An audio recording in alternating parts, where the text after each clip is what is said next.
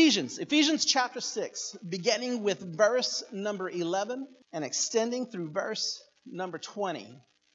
Ephesians chapter 6, 11 through 20. When you got it, say, oh yeah. All right. I'm going to be reading out of the New King James Version of the Bible this evening.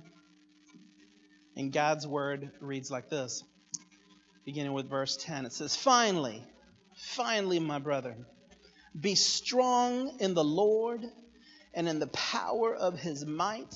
Put on the whole armor of God, that you may be able to stand against the wiles of the devil. Put on the whole armor, every bit of the armor of God, that you may be able to stand against the wiles of the devil. For we do not wrestle against flesh and blood, but against principalities, against powers and rulers of the darkness of this age, against spiritual hosts of wickedness in heavenly places.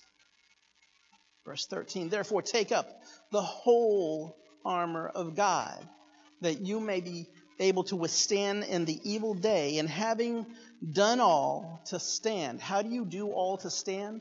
You put on the whole armor of God. It doesn't say just put on maybe a helmet and you'll be fine.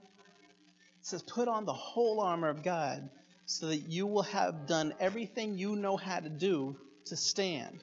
Verse 14, stand therefore, having girded your waist with truth, having put on the breastplate of righteousness, and having shod your feet with the preparation of the gospel of peace.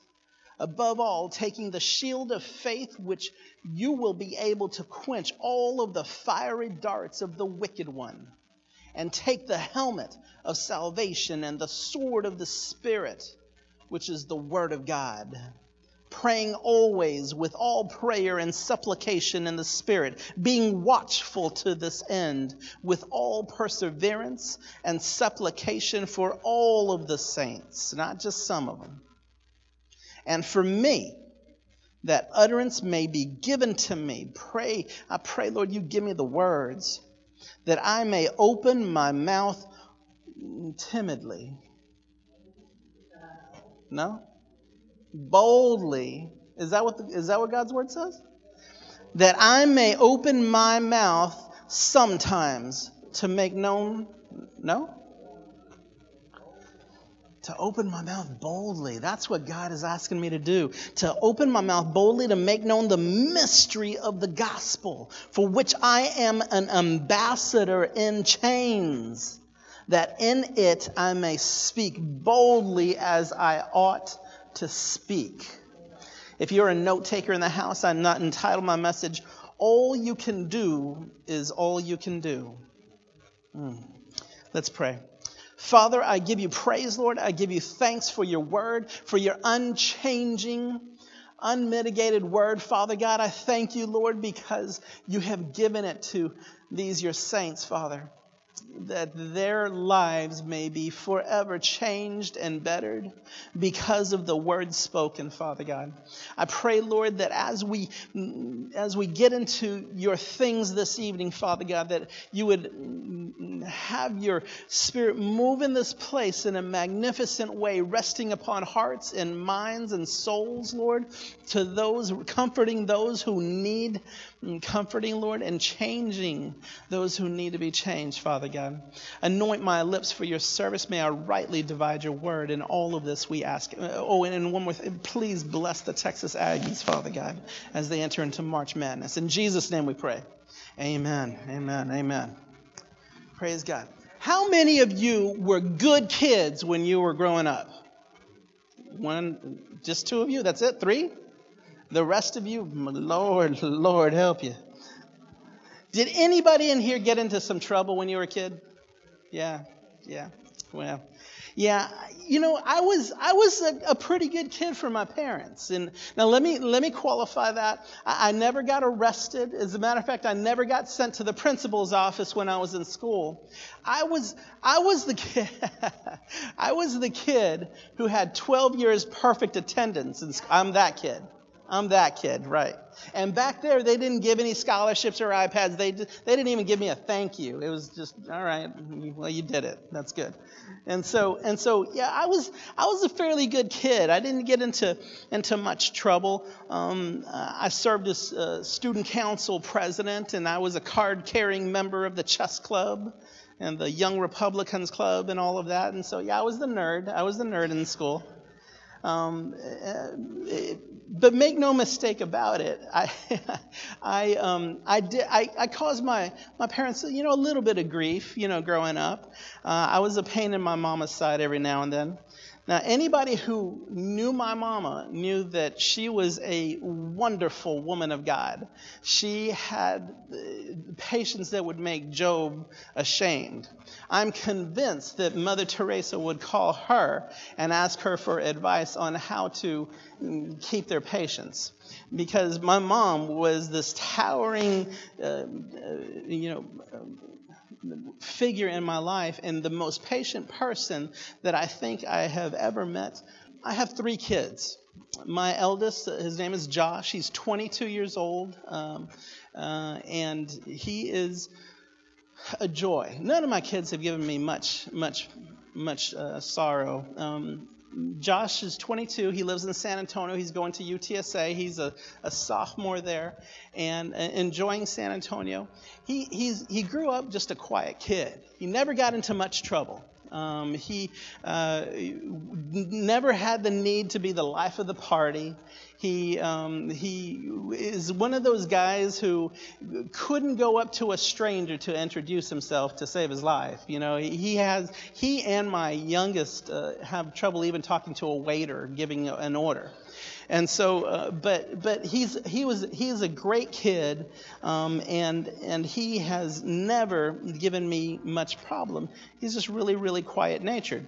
Now, my youngest, Emily, is 17. Most of you know her. She works the kids' registration area. She came out of the womb with a notarized 10-year plan for her life that is to be reviewed quarterly and adjusted as needed. And so she knows exactly what she likes. My Emily has a distinct personality. She loves to yell at her father, but she does it in a very loving way and just is a great, great kid. I mean, she is a fantastic kid, but she's also quiet-natured. She only has a handful of friends, and out of those handful, there's only maybe 1 or 2 that she trusts enough to tell anything to. And so she is also a very, very quiet person. They, again, don't like talking to very many people, and their circle of friends is very, very tight. And then there's Jordan. My middle child, my eldest daughter, the twinkle in my eye, Dios mío. And for those of you who don't know Spanish, that means, oh my Lord. She is a handful. My eldest daughter, Jordan, is about to celebrate her 20th birthday in a couple, actually next week. And she's about to graduate from Bible school at Christ for the Nations. Praise God for that. She is just like her dad if her dad was on crack. She has this bubbly personality that almost gets on your nerves. She is the life of the party. The party doesn't start until she gets there, right? All of the principals at Carroll High School still know her, and they sing songs about her. She got sent to the principal's office many, many times until the teachers finally figured out that it was useless sending her to the principal's office because the principals liked having her there. She turned it into a party and convinced them that the teacher was the problem and it wasn't her. And so she has this just a fantastic personality, but oh my word, she is hyper and just over the top, but my goodness, she loves the Lord. She loves the Lord with all of her heart. She is going to be a fantastic youth pastor someday, but poor thing, she is me. She is me all over. Over time, I grew out of it. I learned how to control myself. Did somebody say something? I grew out of it, right? All right. I learned to settle down. I learned to calm myself. I was a good kid, but I've always been outgoing and really unafraid to talk to people. One day, and I'll never forget this day, it had to have been a Saturday, and I was either 10 or 11 years old.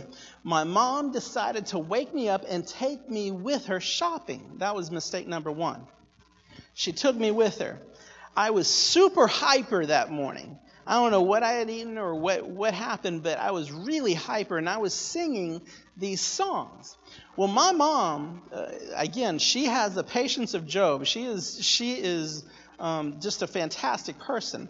But I must have been getting on her nerves because no sooner than maybe 10 minutes after we reached the store, she had to set me aside. She stopped the shopping cart, set me aside, and had to have a talk with me.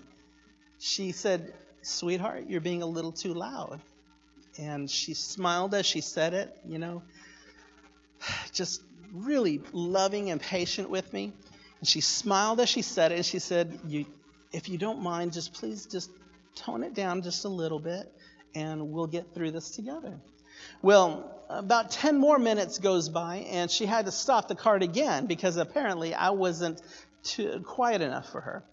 And so she had talk number 2 with me and said, "Sweetheart, I'm telling you, if you can just tone it down just a little bit, we really would appreciate it." And so she had to talk with me again. It couldn't have been not even 10 minutes. She had to have talk number 3 with me. And this talk came with a warning. And she looked me in the eyes, and she smiled, and she said, "You're going to need to settle down, or we're going to have to come up with another plan, sweetheart." And that's exactly how she said it. "We'll have to come up with another plan, sweetheart." And she smiled as she said it. Now, I didn't know what that meant. I mean, what does that mean to a 10-year-old? We're going to have to come up with another plan? What does that mean? So, me being who I am, I employed the help of people around me. And I said, "What do you think my mama meant when she said we needed to come up with another plan?" And it embarrassed her to no end. And she looked at me and gave me that smile again. And she says, "I have a surprise for you." And I'm like, "Great! I'm in the mood for a surprise." She said, "Come on, follow me."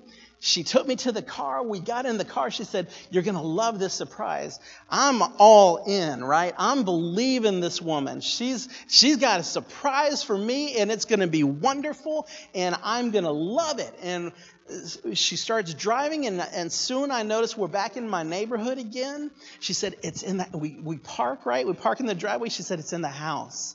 She opens up the front door. I go rushing in. She closes the door behind me, locks the door, and drives away. Now, I'm thinking to myself, well, maybe she forgot something at the store. She'll be right back, And so, a few hours later, she comes back, and I said, "Mom, where's my surprise? What was my surprise?" And she says, "Surprise, I left you at home." And that was my surprise. Years later, we were remembering that story and just really laughing about it. And I asked her what she was thinking at the time. And she said, "You know what, mijo?" She said, "Sometimes you just got to start over again. You're in a situation, and sometimes you just got to start over again." And you know what? Those words really penetrated my heart. Really penetrated my mind, and it caused me to think about what she had just said. Sometimes you just got to start over again. And it impacted me in an enormous way in my life. How many of you know that sometimes after you've done all that you know to do, you just have to move on? Sometimes when you've done everything that you know to do, you prayed about it, you've cried about it, you cried so often and so hard that you don't have any more tears to cry. Sometimes you just got to pick up what you got left and move on to something else. In 6 weeks, we're going to be celebrating Easter. And one of the stories that you will undoubtedly hear about or read about maybe on your own is about Jesus at the Garden of Gethsemane, right?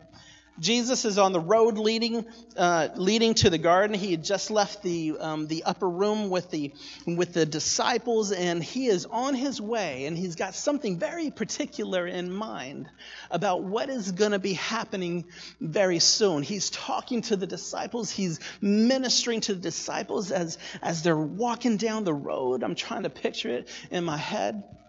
And he's talking with them. And I imagine that there's a sense of urgency in his voice. I imagine that there's a sense of urgency in his head. There's a message, that something that he needs to desperately tell them. And it's very important that they get this. But first, there's something I've got to do. I got to talk to my Father first, and then I want to talk to you guys. I'm going to minister to you. I've got some last instructions for you. I imagine that he knew what was going to happen before it happened. And so it was going to be impossible for him to say everything that was on his heart. But I know that he must have, the Bible doesn't tell us this, but I know that he must have left some really important instructions for these close friends of his, for his disciples. It would be really the last opportunity that he would have. If you remember correctly, he'd be arrested in the garden. I think he probably knew that. And so, being both man and God, I imagine he knew this is it. This is the last time I'm going to get to talk to them. So imagine he said some really important things to them. Please do this and look after this person, and please go back to this place. Remember, there was the believers there. They really, really need to hear about me. Please go back to this church over here. Oh, and don't forget that pastor over there. I really liked him a lot. Please go and minister to him. Take care of him. Make sure that he doesn't need anything. I imagine that there was some really important last-minute instructions. They get to the garden, though, and there were 11 that were walking with him. Judas already having gone to do what he was going to do. He leaves 8 of them at the edge of the garden. And he takes 3, his closest 3, with him a little bit further into the garden. He says, come on, Peter. James, John, you guys come too. And he took those 3 and he says, I want you to do something very important. Please listen to me. Listen to me. I got something going on here. You're going to find out what's going on here in a little bit. I need for you to pray. Please I know it's been a long day. You've been up for a long, long time. We got up really early this morning, but I really need for you to just sit here and pray. Things are happening. Things are in motion already. And it's important to me. This is Jesus talking to his disciples. This is the master. They called him master. Talking to his trusted ones, his 3 most important trusted ones. And he says, look, I just need for you to do this for me. Please pray. Stay awake and pray. He goes into the garden further and he falls on his face. And he immediately begins a conversation with the Father. And he says, Father, you know my heart. You know that I don't want this to happen the way that it's going to happen, Father God. If there's anything that you can do, if there's any way that we can do this differently, I'm begging you, please allow it to happen differently.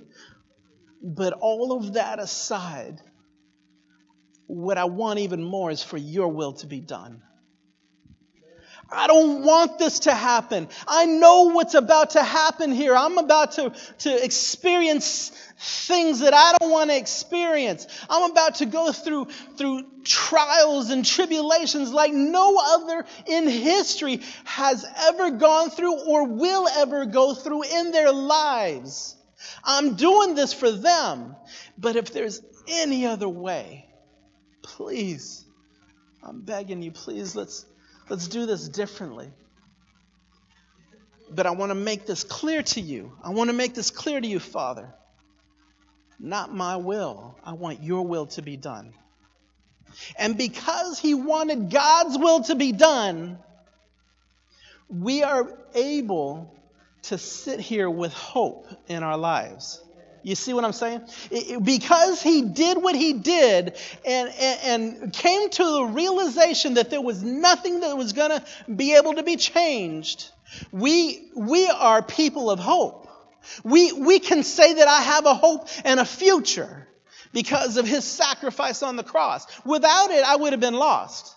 See, without it, none of us in here are good enough to do this on our own, to make heaven on our own. But because he said, let your will be done and not mine, it changed everything for us. It changed everything. Luke chapter 22 describes how angels came to minister to Jesus in the garden. He eventually goes back, and he goes back 3 times to find his disciples sleeping. He was disappointed in them. He said, please, I need for you to wake up. I need for you to pray with me. He did that 3 times. On the 3rd time, he didn't bother waking them up. He said, I'm not going to be able to change this. There's nothing that I'm going to be able to do. And so I'm going to have to do something different. I'm just going to have to do this on my own. He knew and understood that there was a situation that he wasn't going to be able to change. He already approached them 3 times. And now he had to do something different. Sometimes moving on means moving on without the people that you once counted on. How many of y'all know that? Sometimes moving on means moving on with another plan. With a plan that you never intended for your life. How many of y'all had a different plan for your life than how it turned out? I know I did. Sometimes moving on means scratching what you thought was true in your life and waking up to God's realization instead of your own. Sometimes moving on means leaving what's familiar and holding on to God's plan instead of your own. All of this has only one thing in common, and it's that you can't control what other people do and other people think. Sometimes you have to come to a realization that there's nothing that I'm going to be able to do, nothing I'm going to be able to say. I'm talking to somebody in here specifically, I know. There's nothing I'm going to be able to do to change somebody else's mind, and so I'm just going to have to move on without them. This is a person who I used to trust, a situation that I was familiar with, a place that I was comfortable in. And now I'm going to have to move because it didn't turn out the way that I thought it was going to turn out. But if I stand still, or if I conform to somebody else's thinking on how I should act and be, then I've lost too. I've still lost. Sometimes you have to move on from what you know. John Maxwell once said that we can never become what we need by staying where we are. Isn't that a powerful quote? We can never become what we need by staying where we are. Jesus asked them twice to pray, to stay awake and pray with him. He made it clear that it was very important to him. And finally, he decided that he had to move on and fight that war by himself. The Bible's filled with a lot of different Bible characters who were in that same position. People who had to eventually encourage themselves. One of my favorite stories in all of the Bible is found in the book of Samuel. 1 Samuel chapter 30. It's the story of David at a city called Ziklag. He was being chased by Saul, and he had to leave Israel and enter into a foreign land and into a city called Ziklag, where he continued to fight for Saul, by the way. He was faithful to his calling. Eventually, he goes out to war, and the enemy found out that they had left their camp, came in, took everything that they had, took their women, took their children, took all of their precious goods, took everything. When David and his men came back, they found there was nothing left. There was nothing left. It burned everything, took what was precious to them. And David was sorrowful. The Bible describes exactly how David felt. He cried until he couldn't cry anymore. His men, his trusted men, his best friends wanted to kill him. And the Bible says something amazing. The Bible says that David had to encourage himself in the Lord. He had to pick himself up.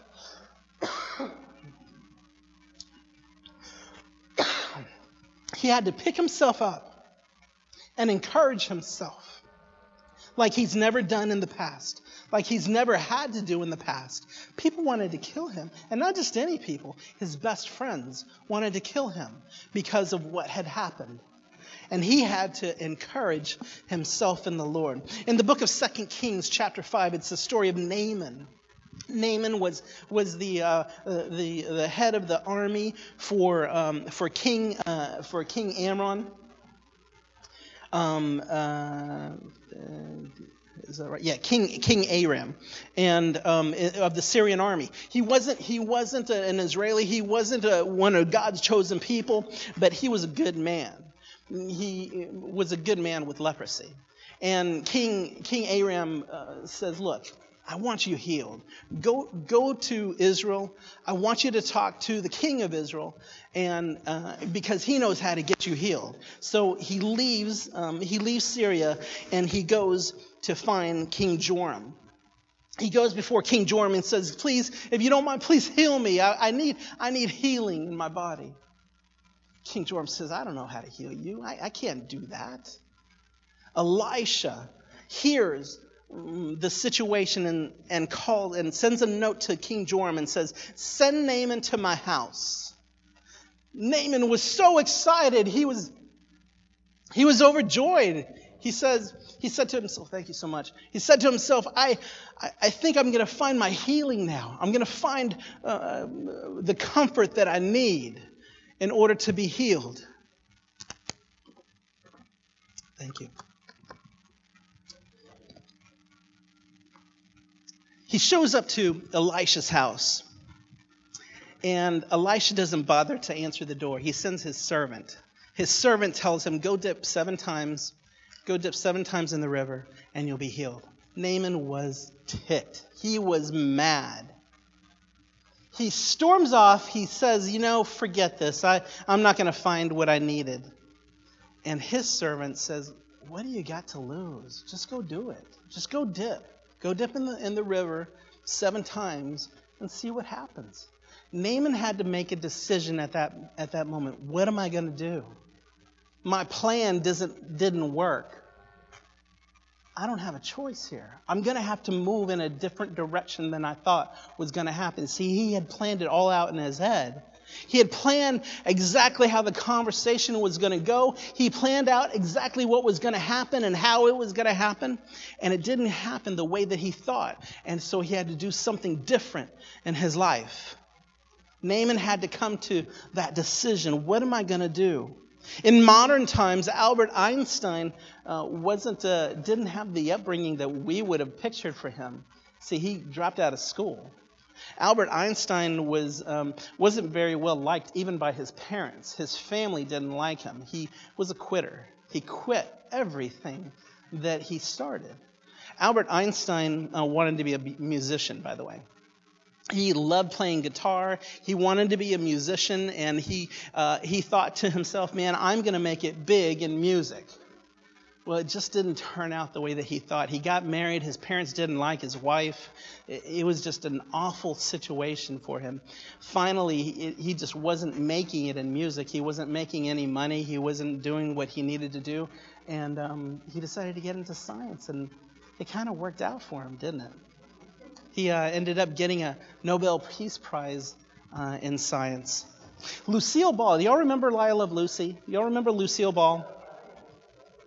Lucille Ball had an interesting life. Her dad died at a very young age. Her dad died when she was 6 or 7 years old. And so, and her mom got remarried 4 years after his death. Stepdad was awful, didn't like her at all, and so he convinced his wife, Lucille Ball's mom, to send her to his parents' house. Well, his parents were Swedish, and they were puritanical. They were part of a religious cult. And so life with them wasn't really easy. They believed that mirrors were evil, and so one day they caught her looking in a mirror and beat her severely, and beat her, to the point where she was near death. She ends up running away and finds this man. She was 14 when she ran away. Finds this man who was 23 years old and started a relationship with him. Her mom freaks out when she finds out and goes and picks her up, takes her and drops her off at acting school in New York. And a new career was born for her out of all of that. And of course, you know the rest. She became a very successful actress. There was something in Lucille Ball's life, something in Albert Einstein's life that had to change. Their lives didn't go the way they pictured it. And so they had to move on from what they thought was going to be the plan for their life and move on to something else that they never pictured for themselves. Sometimes you just have to encourage yourself, church. Sometimes you have to encourage yourself in the Lord. I'm bringing this to you because I'm saying this from experience. Sometimes things just don't happen the way that we thought they were going to happen. And sometimes we stay a little bit too long where we shouldn't stay. Has anybody been there before? Sometimes we're in a situation, sometimes we have these friends that we know aren't good for us, but we stay there anyway. Sometimes we're in this place and we know that place isn't good for us, but we stay there anyway. Sometimes we're in this job and God has something better for us over here, but we stay here because this is fun. We stay here because this is the known, what's comfortable. Sometimes what's known and what's comfortable isn't what you need. Sometimes God has something better. How many of y'all know that God's plan for us is much bigger, much better than anything that we could ever think of for ourselves? God has this way of taking care of His kids. How many of y'all know that? God has this way of loving us like we could never love even ourselves. God knows what He's doing in our lives. He has a vested interest in each and every one of us being successful. He doesn't get any praise. He doesn't get any glory if we're failing. He needs for us. He wants for us to be successful in all that we put our hands to do. But how many of y'all know that He has given us free will? Pastor just spent a whole series talking to us about free will. We have this ability to make these choices. And what God is desperately needing from his people is to pay attention. He needs for us to pay attention to his voice. He needs us to pay attention to his word. We just read a fantastic scripture on how we need to put on the whole armor of God. It doesn't say just take the sword with you and you'll be fine. He wants us to put on the whole armor of God, starting with the helmet of salvation. He wants us to put on the breastplate of righteousness. He wants us to gird our loins with a belt of truth. Back in the day, guys used to wear long garments, long dresses, and those things used to get in the way of fighting. So they would hike up their, for lack of a better word, their dress, and they would tuck it under their belt. And that's girding up your loins. How many of y'all know the church needs to do that today? Because there's too many people trying to tell the church what's right, what's moral, what's good, and we can't stand for that anymore. I don't know, aren't y'all tired? I'm tired of Hollywood trying to tell me what's right. I'm tired of politicians trying to dictate what's moral and what's immoral. How are they supposed to know that when Christians are being quiet? That's our responsibility. That's our job to shout from the rooftops what's right, what the Word of God is, what's moral and what's immoral. We can't afford to keep quiet anymore, church. We have to let it be known that we stand for righteousness.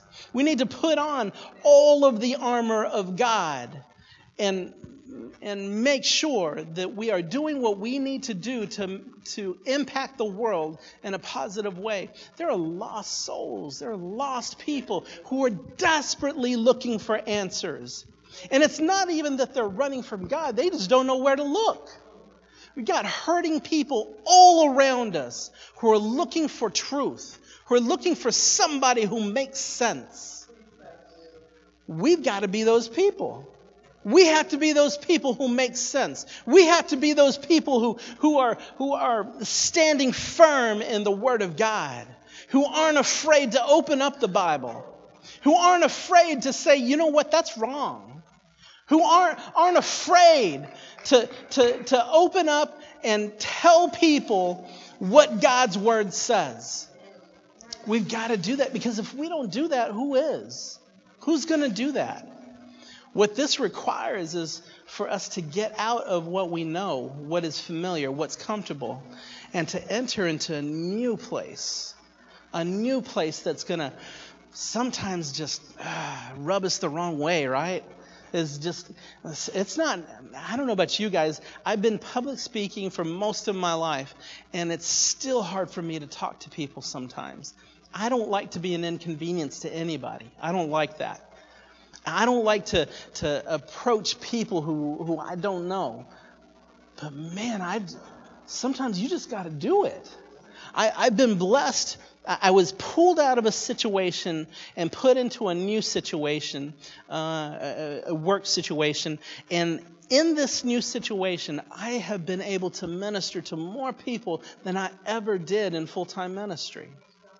And it's because I am opening myself to the possibility that people aren't going to hate me if I tell them that Jesus loves them. You have got to get into that position where you got to speak boldly. You got to, the word that we just read tells us that you need to speak boldly. You need to put on everything that you know to put on and to boldly proclaim the good news of the soon coming of Jesus Christ. Because people need to hear that. We are in a messed up world. How many of y'all know that? This is a messed up place. And it's just going to get worse. Pastor Neil just spent a whole lot of time telling us how this ain't going to get better. It's only going to get worse. It's supposed to get worse. That's the way it's supposed to be. We are never going to be able to stand in the latter days if we aren't boldly proclaiming the good news of Jesus. We've got to do that. Ephesians chapter 6 tells us He's given us the whole armor of God. Once you know that you've done all that you can do to fix a situation, listen to me here, guys, and I'm about to dismiss here. I know a little bit about this. I have struggled with particular relationships in my life. And I know that somebody in here has too. The situation that you wish you could fix, but it's just not fixable. Maybe it's a family member, maybe it's a son or a daughter, or a mom or a dad, or I know a little bit about this. If you continue to beat yourself up about a situation that you can't change, and you've done everything that you can do, you are going to be a miserable person the rest of your life.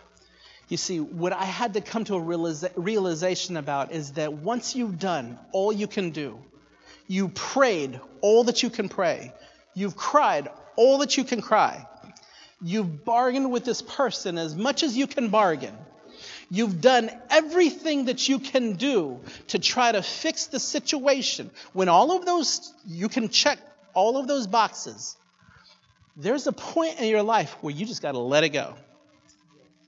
You just have to move on, because if you stay there and continue to try to beat your head against this wall, it's not going to help you or them. You've got to remove yourself from that situation and try to be happy over here, because if you stay over there, it's just going to get worse and worse and worse. Once you have done all that you can do to fix a situation, it's time to move on, church. And I say this really, really carefully, because you've got to check all of those boxes. If you can't check all the boxes, you can't say, I prayed about this, I've tried to fix it with this person or with this situation. If you can't check those boxes, you need to go back and try to do that. But once you've done that and things aren't changing for your own health, you've got to move on. And I say this with as much grace, as carefully as I can. And I say this for a specific reason. You see, I need for you guys to be well in your head and in your heart, in your lives, because this church is about to explode. This church is about to grow like nobody's business. This church is about to take off. And Pastor Neil and Miss Cynthia need for all of us to be on board with that vision. You see, they've shown you the plans, haven't they? The plans for the new building, the plans for what's coming up in the very, very near future. See, all of those plans come with responsibility. All of those plans require for each and every one of us not only to be on board, but to have a relationship with God that's going to catapult everybody that we meet to the next level. You see, I envision this church full. I envision for this church to eventually have to have 2 services, because we can't fit them all in one. In order for us to get there, man, we've got to make sure that we're ready, that each and every one of us is ready. You see, we're all interdependent. I need for you to be in a good place. You need for me to be in a good place. I believe that we can get there in this year. I believe that Easter is going to be the start of something fantastic in this church, in this ministry, but more importantly, in each and every one of your lives. See, I'm declaring good things for you. Do y'all receive that? I'm declaring good things for each and every one of you. I'm declaring peace, I'm declaring health, and I'm declaring prosperity in your lives in Jesus' name. I hope that you're receiving that. Let's pray. Father, I give you praise, Lord. I thank you, Father God, for your word. It was a simple message, Lord. It was a different message for me. But I believe that toxic relationships are things that we need to make part of our past, not our future. And so I pray, Father God, that you lead us in the direction that we are supposed to go, and that we are bold enough, that we are well equipped to be able to move when you tell us to move, Father. I thank you, Father God, for your unchanging word. I thank you, Father God, for your Spirit. I thank you, Father God, for your promises. Promises like you'll never leave us or forsake us. Promises like you want us to succeed. Promises that tell us that our future is secure because of who your Son is. Father, I thank you, Lord, for what you have in store for Believe Church. I thank you, Lord, for our pastors, Father God. I thank you, Lord, for the direction that you have us moving in, Father. But I thank you more, Lord, for your Son and for your Holy Spirit that will guide us and lead us in the way that we are to go, Father God. I thank you, Lord, because your word clearly tells us, Father God, that you have something good in store for us. And if we are in a toxic, you want us to move on. I thank you, Father God, for that word. May we be bold enough to act upon it, Lord. With every head still bowed and every eye still closed, I have to ask this. I think that we're all from home here, but I just need to ask this question. You see, in order for any of this to make sense, you've got to be part of the family. For any of this to make sense, your salvation has to be secure. If Jesus were to come back for his church, I wish this would happen. But if he were to come back for his church tonight, right now, we're sitting here and all of a sudden we hear a trumpet blast outside. And you look around and people are floating through the roof, floating through the ceilings. Here's my question to you. Would you be one of those people? Would you be one of those people who would be meeting Jesus in the sky? The only way that's going to happen is if you have received Jesus as your Lord and Savior. If you said yes to him, use me as you wish. It doesn't mean that you have everything right. It doesn't mean you have all of the answers. It just means that you believe Jesus is your Lord and Savior. He's the Son of God, and that he died for your sins. That's it. That's the only requirement. There's no requirement in the Bible that says you have to be perfect to make heaven. There's nothing in the Bible that says that you have to have said so many of this prayer and so many of that prayer in order to make it. The only requirement is that you have received Jesus as your Lord and Savior. If you haven't and you need to tonight, I'm just going to make this real quick. Just lift up your hand real quick and you can put it right back down. Everybody in the house has received Jesus as their Lord and Savior. Amen. Amen. Okay, so I want to move on then. If you are in a place in your life where you're thinking, man, if I stay here any longer, I'm going to explode. I need a change in my life. I have to move out of this toxic situation in my life and find some peace, some lasting peace. If that's you, I just want you to raise your hand just real quick. I want to stand in agreement with you. God bless you. God bless you. I see your hands. God bless you. God bless you. If you find yourself needing to repair a relationship, raise your hand. God bless you. God bless you. God bless you. I see your hands all over this place. It happens to everybody. I need to raise my hand. It happens to all of us. My prayer tonight, I'm going to stand in agreement. I'm going to ask that you stand to your feet right now. We're all going to stand in agreement with each and every one of you who raised your hands right now. In order for this church to move forward, we have got to get to a healthy place in our life. And it starts by purging yourself of things that don't belong. It starts by purging yourself of toxic relationships. It starts by purging yourself, by moving away from things that don't belong in your life as a daughter, as a son of God. And so I want to stand in agreement. Father, I thank you, Lord, for these bold people who have raised their hands, Father God. Some of them are in situations that they need to move away from. They know they need to. You've already told them they need to. And yet they're just holding on a little bit too long. I pray, Lord, that you give them that courage, Father God, to take the step of faith, that leap of faith. Father, may they have checked off all of the boxes, Lord. May they have done everything that they know to do to change that situation. May they have already searched your word, asked you personally, bargained and pleaded with these people, with this situation, Lord. If things haven't changed, it's time for them to move on. I pray you give them that courage, Lord. For those who need to repair relationships in this place, Father God, Lord, give them the words to speak, Father.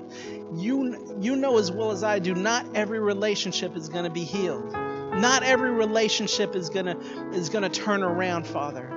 But as long as we have done everything that we can do, then we can have a clean conscience, Lord. As long as we have done everything that we can do, Father God, we know that we can move on from that place, Father God. Because what you don't want us to do, above everything else, is to stand still. You need us to keep moving, Father God. Even if we don't know where we're going to go, you'll direct us. You'll guide us in the direction we need to go. I pray, Father God, for those relationships, Father God. May they be healed in Jesus' name, Father. For each and every person in this place who needs healing in their heart, healing in their minds, healing in their bodies, Father God, I pray that healing in Jesus' name. For those who are carrying around infirmities, physical infirmities, who are sick in this place, Father God, I pray, Lord, your healing touch upon them, Lord. We thank you for doctors and nurses and medicines and all of that stuff, Father. But you are our great physician, and we put our trust on you and you alone, Father God. We thank you, Lord, because you know how to change things around, Lord. I pray, Father God, you be with these, your people, Lord, until we get to come back to this place. I pray, Father God, a restful, peaceful night's sleep upon each and every one of them. Father God, may we be the ambassadors that you have called us to be. In Jesus' mighty and holy name. And everybody in this place can say, amen, amen. God bless you, folks. We'll see you on Sunday. Be prepared for an anointed word of God.